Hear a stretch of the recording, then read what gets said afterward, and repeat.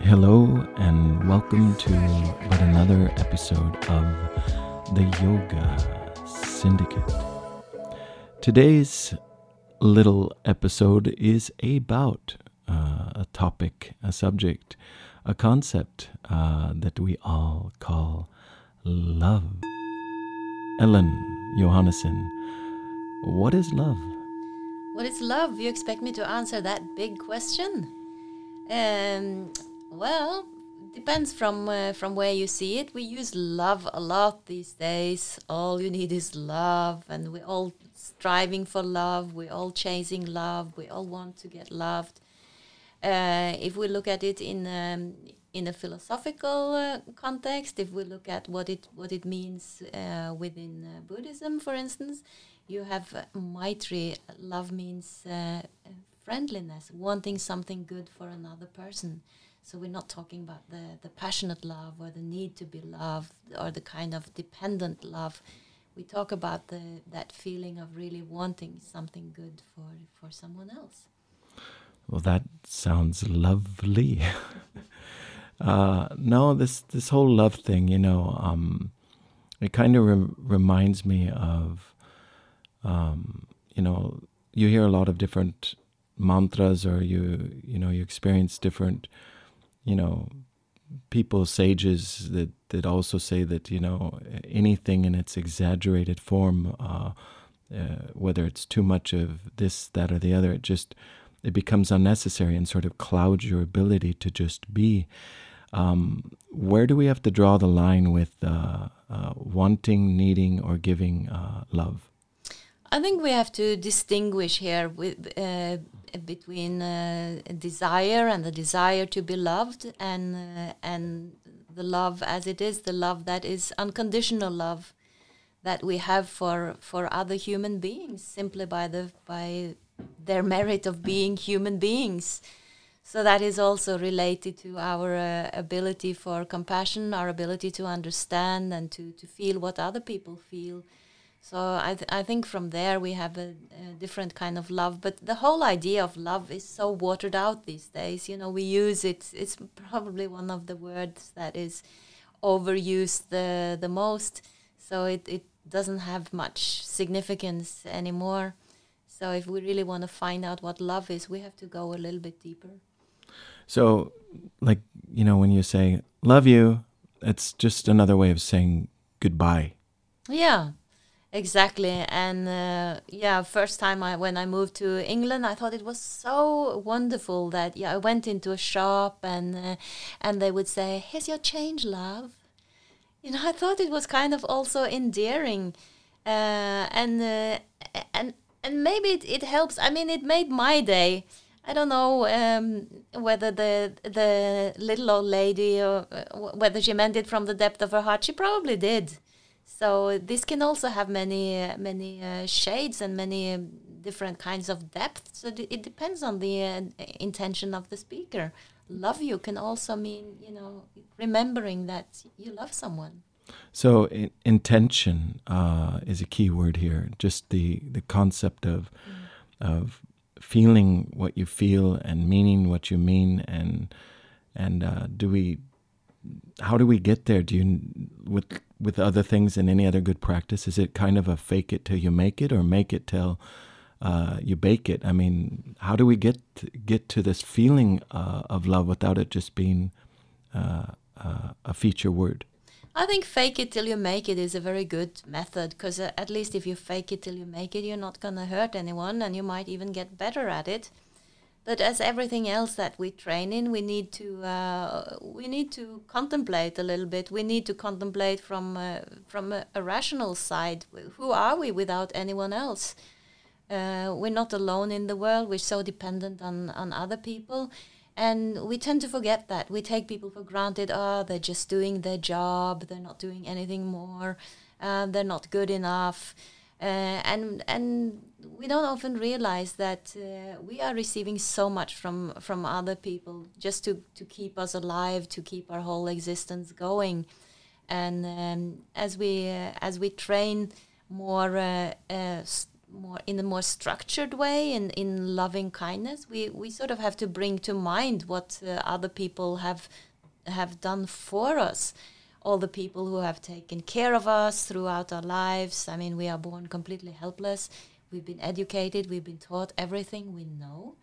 And if we start to think back, we can see that there are so many people in our lives that has gone the extra mile for us. So that's something we have to think about consciously, because we tend to lean towards the negative things in our lives. We always want more. We always crave more.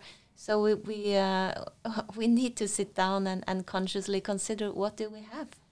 It's kind of like take 4 steps back before you take 5 forward, or 1 forward into the abyss. So love is also like vidya. It's an understanding. It's a knowing what you know. It's a knowing what you feel, and practicing that. Because, when I think of this love thing in conjunction with this yoga thing, I, of course, think of this, expression and namaste, and, the light in me sees the light in you. But how in the heck are you going to see the light in anything else if your light is completely off? And how are you going to see the love in someone else when their light is off? So is self-love in the core, as a first step in being loved or loving, is loving yourself, does it mean a darn thing? It does actually. It's not that much emphasized in the yogic context or in the Buddhist world, but it actually starts with that when you're contemplating the 4 immeasurables. Within those, the measurable love, you actually have to start with yourself, because you have to realize, what are my needs? What do I wish for in life? So I wish for safety. I wish for happiness. I wish for health. I wish for some kind of ease and flow, and even maybe an spiritual aspiration or spiritual fulfillment in my life. And once you realize that, you can also realize that other people are exactly the same. They're no different from you. And we all want to be loved. We all want to be happy, but we just have, many of us just have very unskillful ways to go about it. And in that way, we appear as if we don't have a grain of love in us, as if we are just bastards and assholes. And when we encounter a person like that, we just have to remind ourselves that there is something more. We have to kind of also trust the good in other people. Well, you're bringing up a really good point when it comes to loving individuals that don't really appear like they love anything at all, and how love in one light needs to be, if it's going to be love in the first place, then you need to just love by default, right? I mean, love your enemy, love the tree, love the moment. Does love need to be all-encompassing, or are we talking about between people? We could look at love as our one of our fundamental qualities. It's there. And if we look at the world, I believe that there is so much love there to just keep us running. I think we wouldn't last very long if it wasn't for love. It's actually happening all the time. It just depends how we are trained to see and what we are trained to see. And when it comes to the enemy who is behaving very unloving, we have to realize that that person is actually in a very painful situation, not being able to love. Maybe not loving yourself, not noticing that you are being loved, not acknowledging that. That's a very painful situation to be in. So we could have some compassion for that person. I see. So I don't even know why I'm bringing it up, but for some reason what you're mentioning sort of brings me straight into a jail cell of a serial killer that I'm trying to understand. They upon doing what they do, defend what they've done, and did by, claiming that I did it because of. I did it because of some righteous act or some sort of fad in their mind. But, after many years, they see the light and they suddenly come on some talk show and they come out after 30 or 40 years and say, well, I found the Lord, or I did this. Do we need a vice as a bridge? Is it also for the serial killer? Is it a fake it till you make it scenario? And love is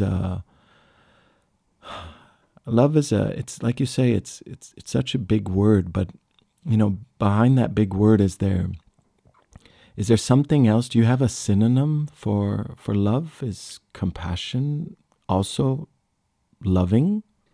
I think compassion is very related to love, but usually when we define it in philosophical terms or psychological terms, we say that compassion is wanting to take away someone else's suffering, whereas love is wanting something good for someone else. So they are, of course, closely related.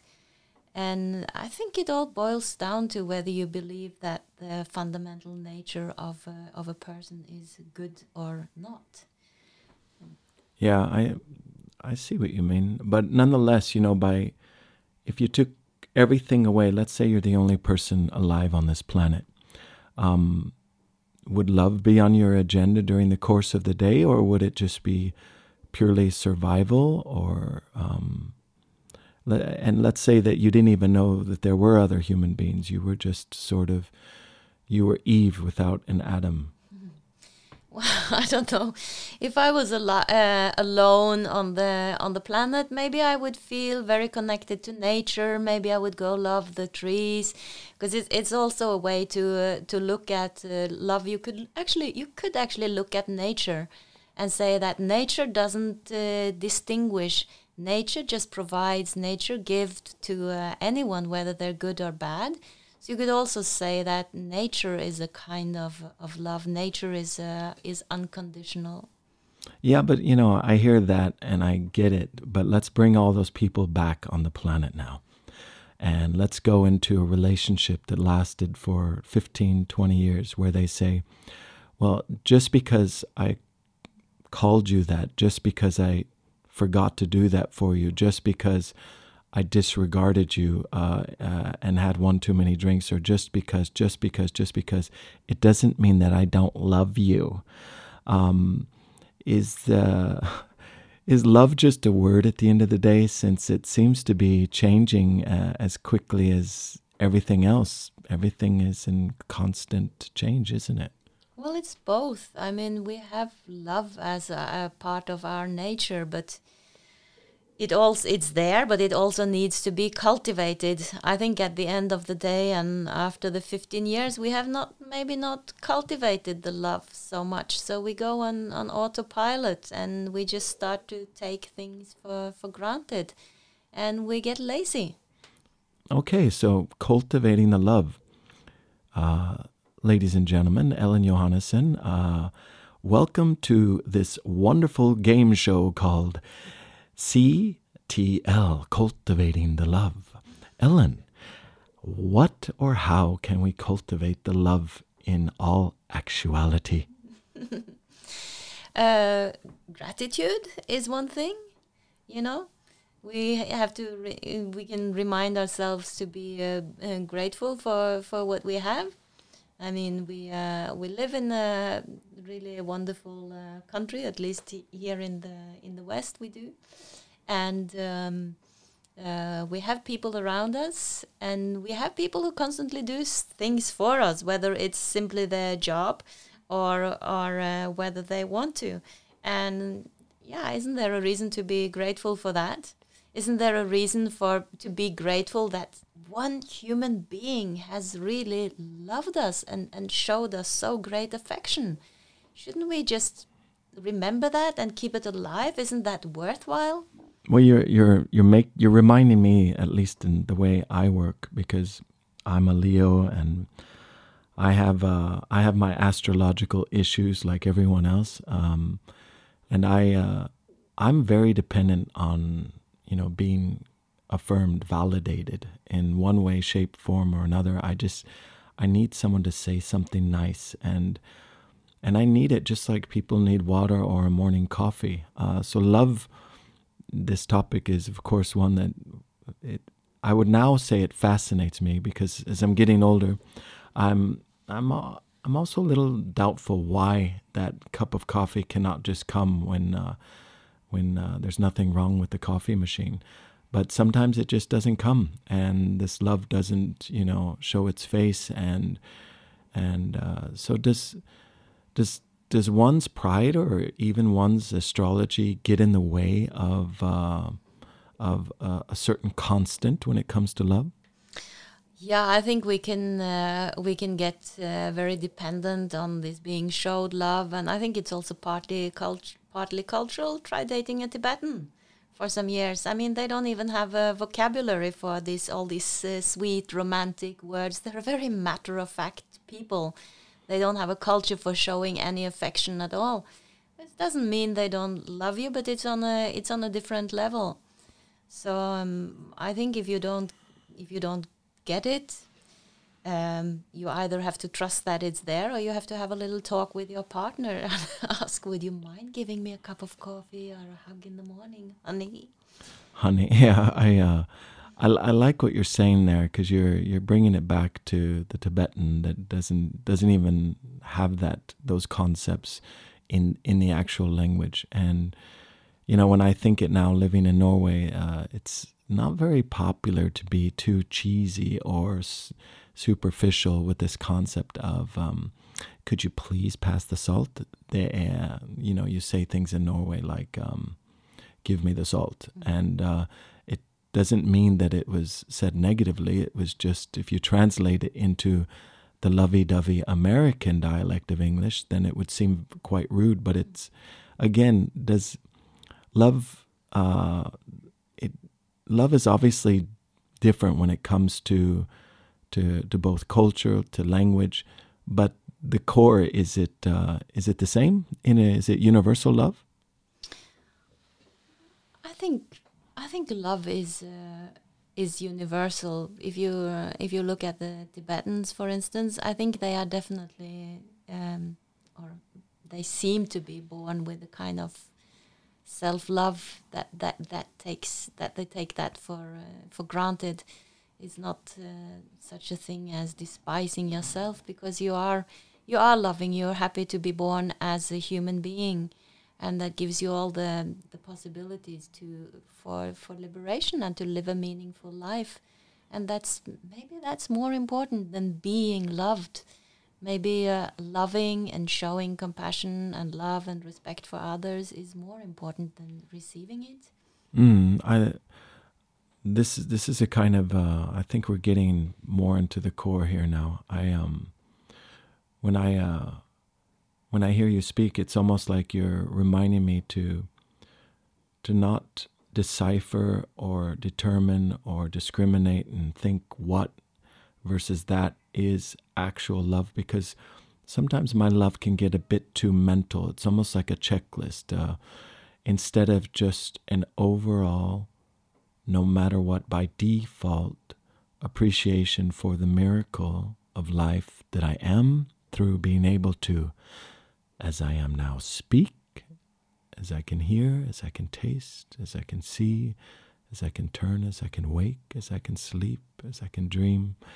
I think at least in my case, I need to hone more in on that love isn't necessarily just an act, but it's by its own nature something that has been given. It's like, when your parents or your grandparents say, well, if you're looking for the answer, it lays within you.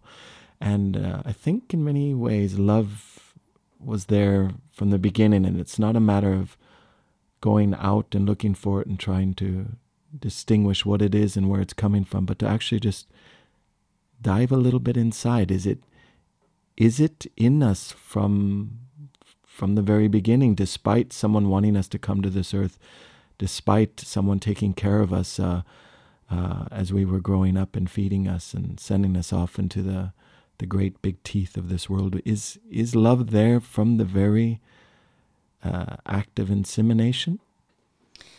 From the act of insemination, I'm not sure.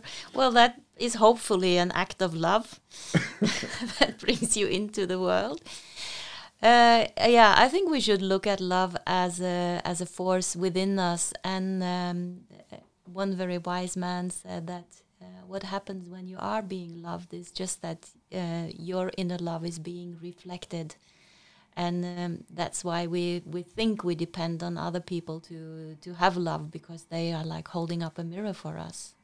They give us love and it reflects our inner capacity. And we want more and more of it, so we always run after people to find that love. We could actually cultivate it rather from within.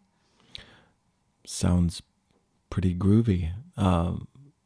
Now, bhakti yoga, being one of these 7 arms, or at least from some perspectives that there are 7 yogas, but one of them being this bhakti yoga.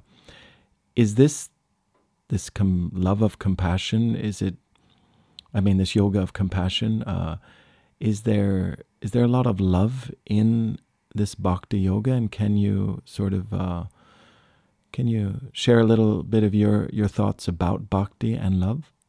I think definitely there is love in bhakti, and I think it's a very safe way of loving, because you're directing your love at something that can never deceive you. You know, it's not towards a human being; it's towards a higher being, or a deity, or an ideal, or something. And you can safely direct your love in that way, and in that way it can grow, and you can cultivate it. It can get bigger.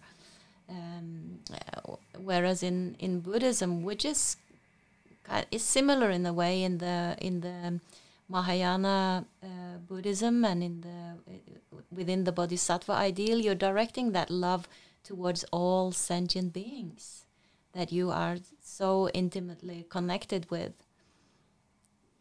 I see. And speaking of all sentient beings, if you see an antelope running after another antelope, and it's not a lion going to eat another antelope, but and a crazy antelope running after another antelope, just to perform the act of what those antelopes do in that particular moment.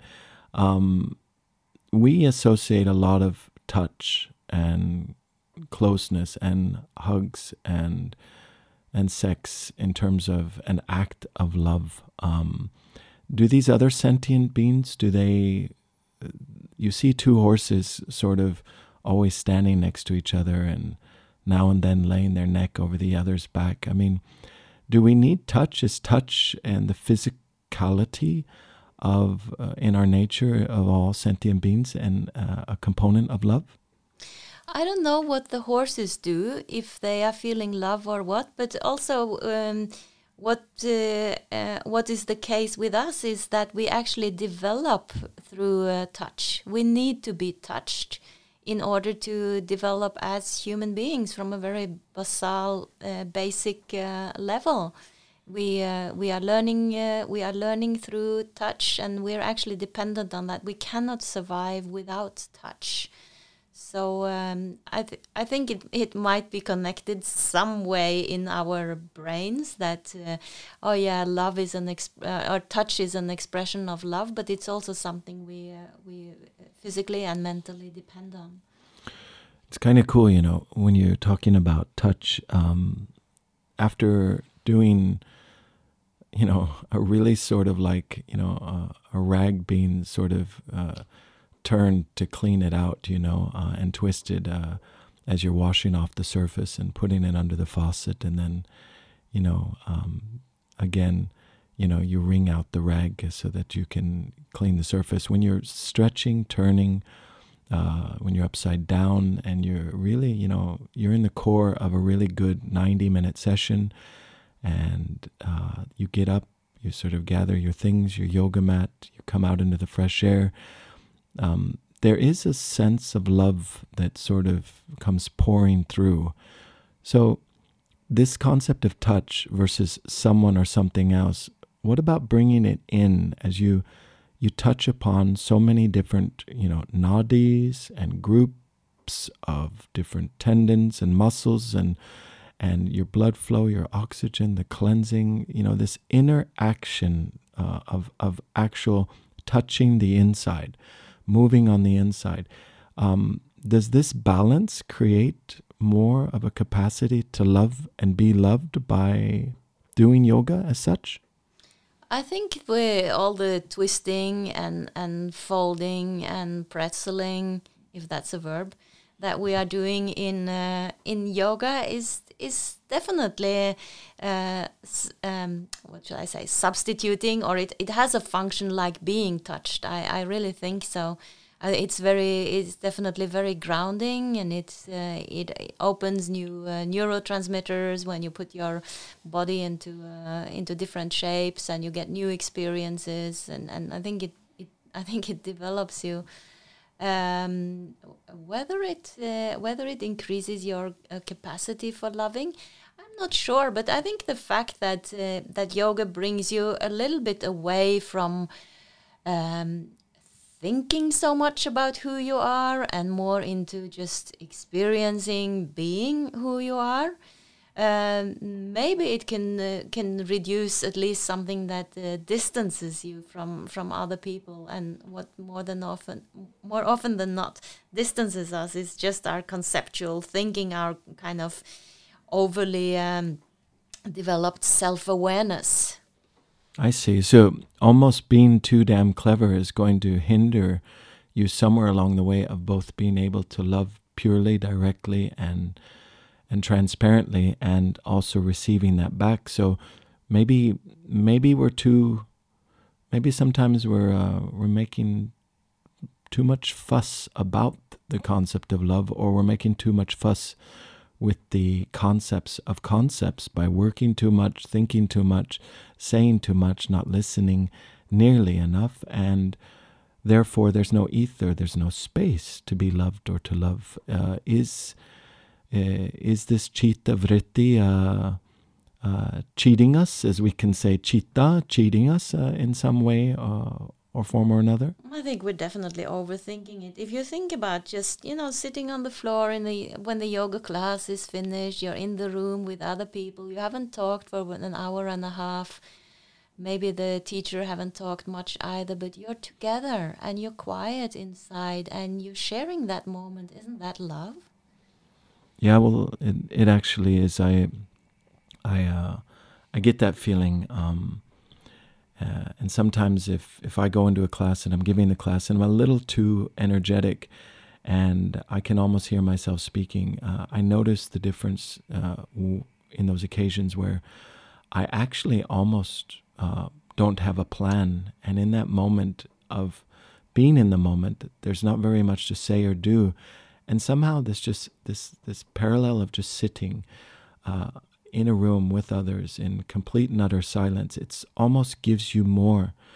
It's kind of like none is more. It's not just less is more in some circumstances. So I think the art, at least from my standpoint, of love is accepting that you are loved, and that there will be times that you don't feel like you are, but it doesn't change the fact that you are loved, and how to not allow too many thoughts or thought processes, because it's almost like they come like a herd of thoughts to suddenly change it all up. So I've been looking into this praktikpaksha bhavanum, replace this thought with another thought in order to crawl into a different corner of thought instead of just allowing the herd to trample you.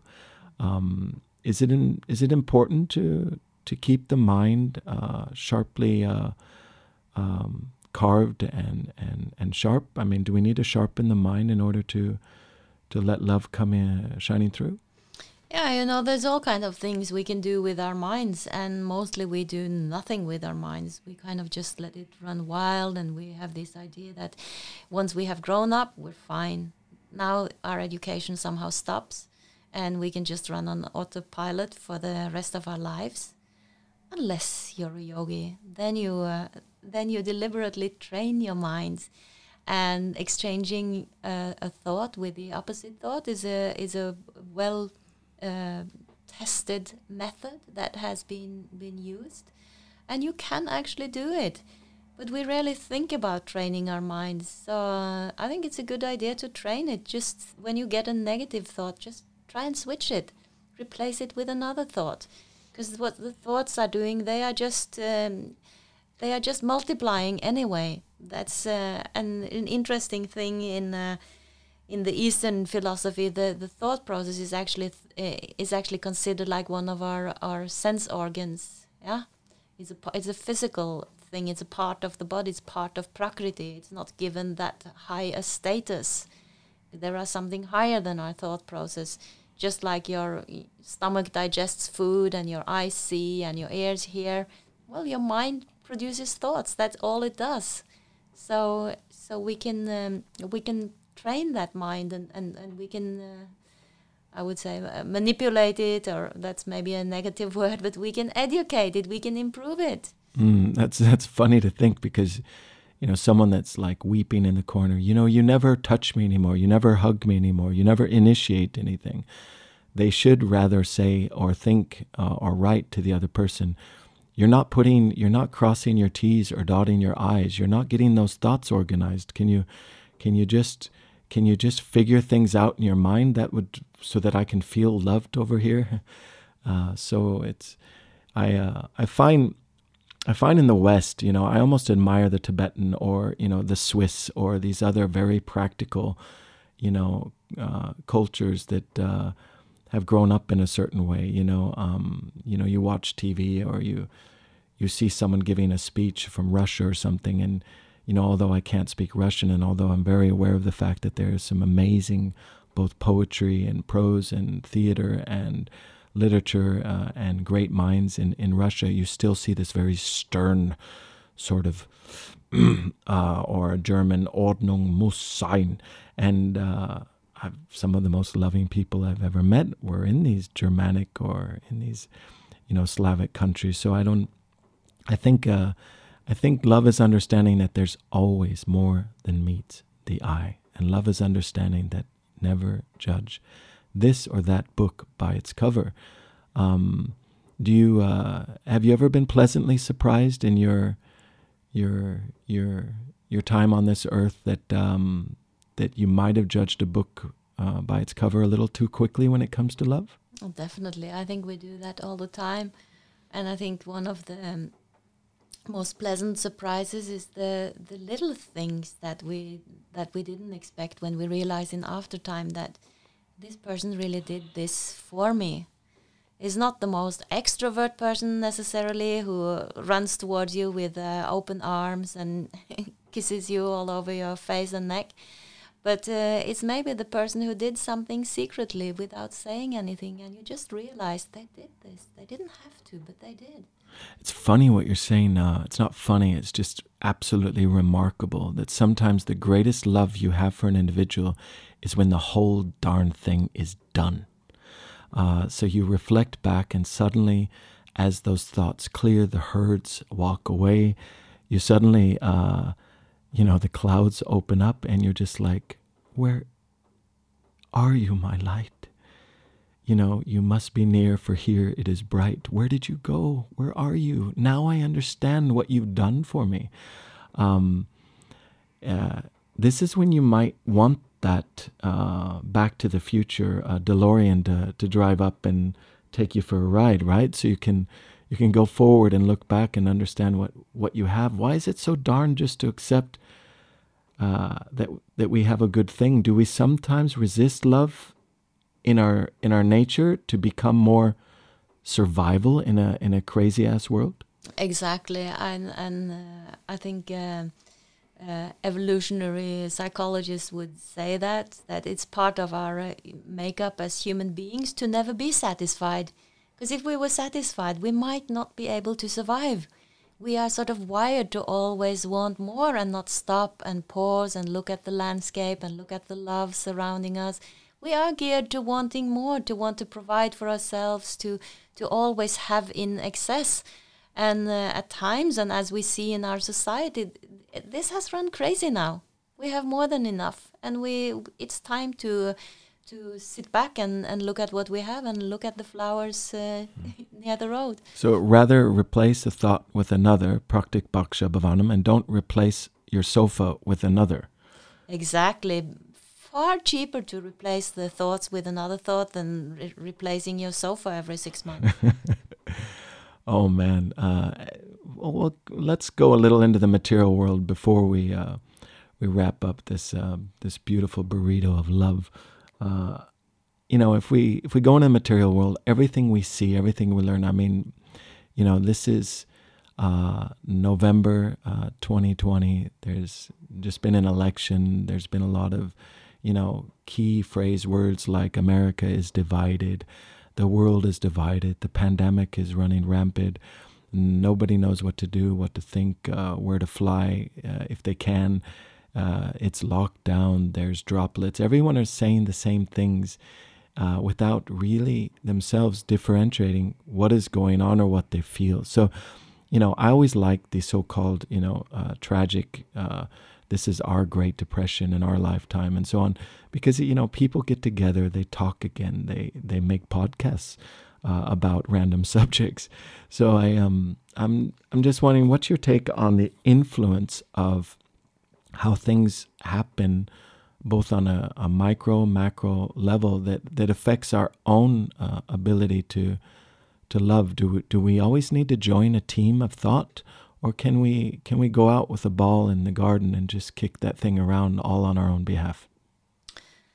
I think for many this is a time where you sit back and you reflect you reflect on things, because suddenly your future isn't what it was supposed to be and what you expected it to be, and you might find yourself in a very insecure situation. So this actually means that you have a choice. Are you going to panic about it? Are you going to blame someone about it?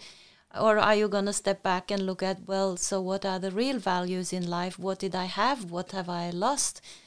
And what do you do to solve it then? Do you seek other people? Do you seek the closeness, the comfort of other people? Do you have compassion for those who have even less than you now? So you can, in one hand, you can stay with your ball in your own backyard and play with it, or you could look in a larger context and see, well, here we are in Norway, we're not that bad off actually. We have a government that can pump in money and provide for us. What about the rest of the world where people have nothing when they're really desperate right now? Do we use this moment to widen our awareness of what's going on in the rest of the world? Maybe generate some compassion, and if we can't generate compassion, at least we could generate some gratitude for what we have. Yeah, now I'm getting a bit confused. I'm on board with what you're saying. It's just, I've been like you, also immersed in the slums of Mexico City, and both here and there and everywhere. I often find that those, back to the concept of having too much or replacing the sofa, some people, they don't even need to replace the thought because they're living so genuine. They're living, it's almost infectious that you are around some of the smiles with the whitest teeth, where they've never even had toothpaste on those teeth, and the smiles are so bright that you don't, you couldn't even, you can't even emulate that or animate it. It's the smile so genuine, as the eyes reach back, and the blink of the eye just seems, can just send shivers up your spine. So, my point being is that we are very fortunate, yes, in one realm when it comes to living in a country that sort of takes care of its people, has a lot of resources. And at the moment now, the trick of the trade is that Norway, yes, has maybe less COVID rampaging, stories, and people are more collective in how they do things. But when it just comes generally out of a pandemic time, you just think of the have-nots versus the haves. I always feel that there's this great balance. I mean, some people that don't know what they're going to put on the dinner tonight, they go for more walks, maybe looking for their dinner, and they have more talks on their way to, maybe someone sharing their dinner with them. And, I'm wondering if love in this light can be experienced more wholeheartedly when you have less or nothing. Well, a crisis could potentially bring out the best in people. It could bring out the compassion and the ability to share with other people, or it can go in the completely opposite direction. Fight for what you have and try by all means to protect what you have and shut out the rest of the world. So, in that way, the situation we're in is very interesting, or very potent in that way, because it's really a situation where we have a choice. We do have a choice, and I think it's interesting. When you're walking down the street and you do have a choice in thought when you look at someone and say, "Oh my God, look at that god awful jacket that she has on. What was she thinking?" You come back to this concept of satya and the concept of, muni, where you need to keep your thoughts sort of amongst yourself. Do you think that there is an energy behind, even in your silent mind, of, okay, you might not need to love that jacket, you might not need to love that situation or that particular day or that person walking by, but can you find some sort of love and just having a simple grace and a natural nature about yourself to be kind? Does that instigate not only a self-love but a selfless love, where you're just a walk-in version of love? Well, we have to start where we are. We can't all be a walking version of love, but at least we can avoid hurting someone. And that might be a first step. If you are like I used to be, I was prone to, if not being very cynical and very sarcastic, at least I had those thoughts in my head all the time. If I saw that awful jacket, I would create in my head a very deadly remark that would reduce people to ashes, even if I didn't say it. But then I thought. This is actually an awful thing. I mean, it felt very good. It felt very powerful in the moment. But just do the little steps. Stop talking behind people's backs. Stop talking badly about them, even if they don't hear it directly. And then try not to. And then of course try not to say it directly. And then even try not to think it, or try to replace it, or be a little bit self-critical. Why do I have to put people down? Why do I have to have these thoughts? Could I think about this person in some other way? I get you. I'm thinking, before we end this beautiful episode, I was just thinking if you could sort of reflect yourself and share on the cuff here. Is there any? Do you have a standout example of love in your life? And I'm very curious if you attach it to a person or to a moment that has happened with you.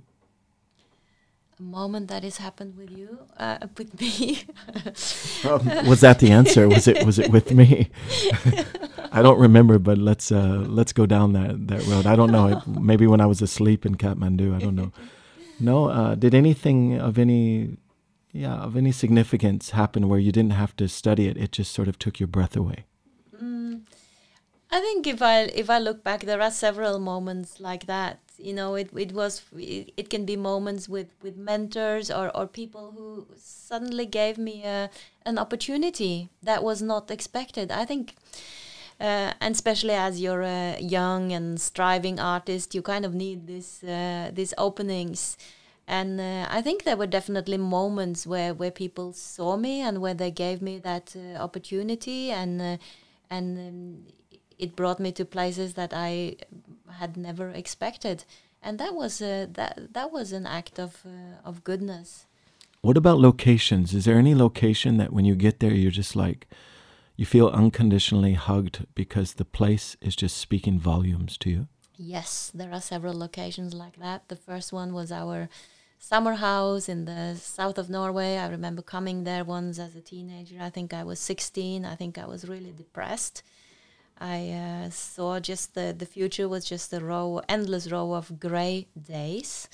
I came there late in the night. I woke up the next morning and I just felt so loved by the whole landscape, the whole nature, all the colors, the air. It was so generous. It just made a noticeable switch like that. Beautiful. And there are other, of course, very powerful places like Bodh Gaya, the place of the Buddha's enlightenment, is also a place where people, you can see people fall in spontaneously to peace, into meditation. They just sit under the Bodhi tree, they're by the temple, and they're just relaxing, they're just meditating. Places like that, Mount Kailash, also very sacred mountain. And there are power places that have a strong impact like that. Yeah, one of my go-to places, and I don't think I would have ever said this before, is Jerusalem. And it's now sort of like sending, like lightning waves into my head and heart just thinking about it, because there's a lot of turmoil, and maybe I'm kind of built up in my capacities and my experiences that I need a little of the dark next to the light. I need a little of the divine next to the traditional. I need a good story. And I just seem, when I'm in Jerusalem, I get the feeling like, yeah, holy moly, there's something in the air, and a lot of it is love. And maybe there's something that I appreciate, that, that city will never be bombed from either side of religion, just because there's so much lane in it, although people keep arguing who it belongs to. But at the end of the day, no one will hurt the actual edifice of Jerusalem, because there's a power, there's a light there near this amazing Dead Sea, which also just fascinates the heck out of me. So in terms of places, that's sort of my go-to place if I was to, go and feel something. Usually when I have felt love the absolute most, it's been when I've discovered it on my own behalf. And I think that's probably been felt, because it's not often that I am more of a melancholic person, so it's not often that I feel love all on my own account. So I wouldn't attribute or connect my great stories of love just in regards to another human being, but more so myself. Would you say that in your examples of someone giving you a break, someone opening a door, is it something that you experienced yourself, or was it just, is it the good act of good-natured people that trust in you that make you feel loved? Yeah, but sometimes you just see these things in aftertime. You look back and you realize that person really went out of their way for me. I think sometimes it's not so obvious, because we're so self-centered also. Like I said in the beginning, we always want more. It's not always that easy to see it. But the more I learn, the more I look back. And also when you come of age yourself, and maybe you're in a situation where you are able to give a break to someone else, then you can see where these other people acted from towards you, and then you will know.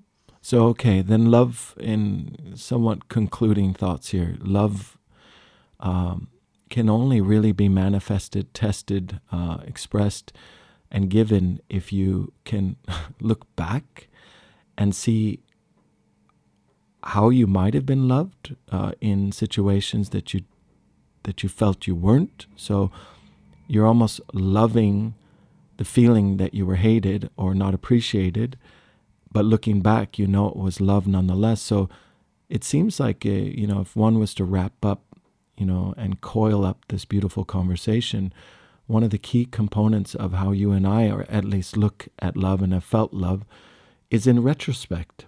And in going forward after looking back, with some clues of how to cope and feel yourself loved nonetheless, although moments don't shine as your old mind had wanted them to, because your new mind isn't waiting for anything shiny. It's accepting and understanding that, hey, this is also love, because now I know after losing that there was elements of love in that.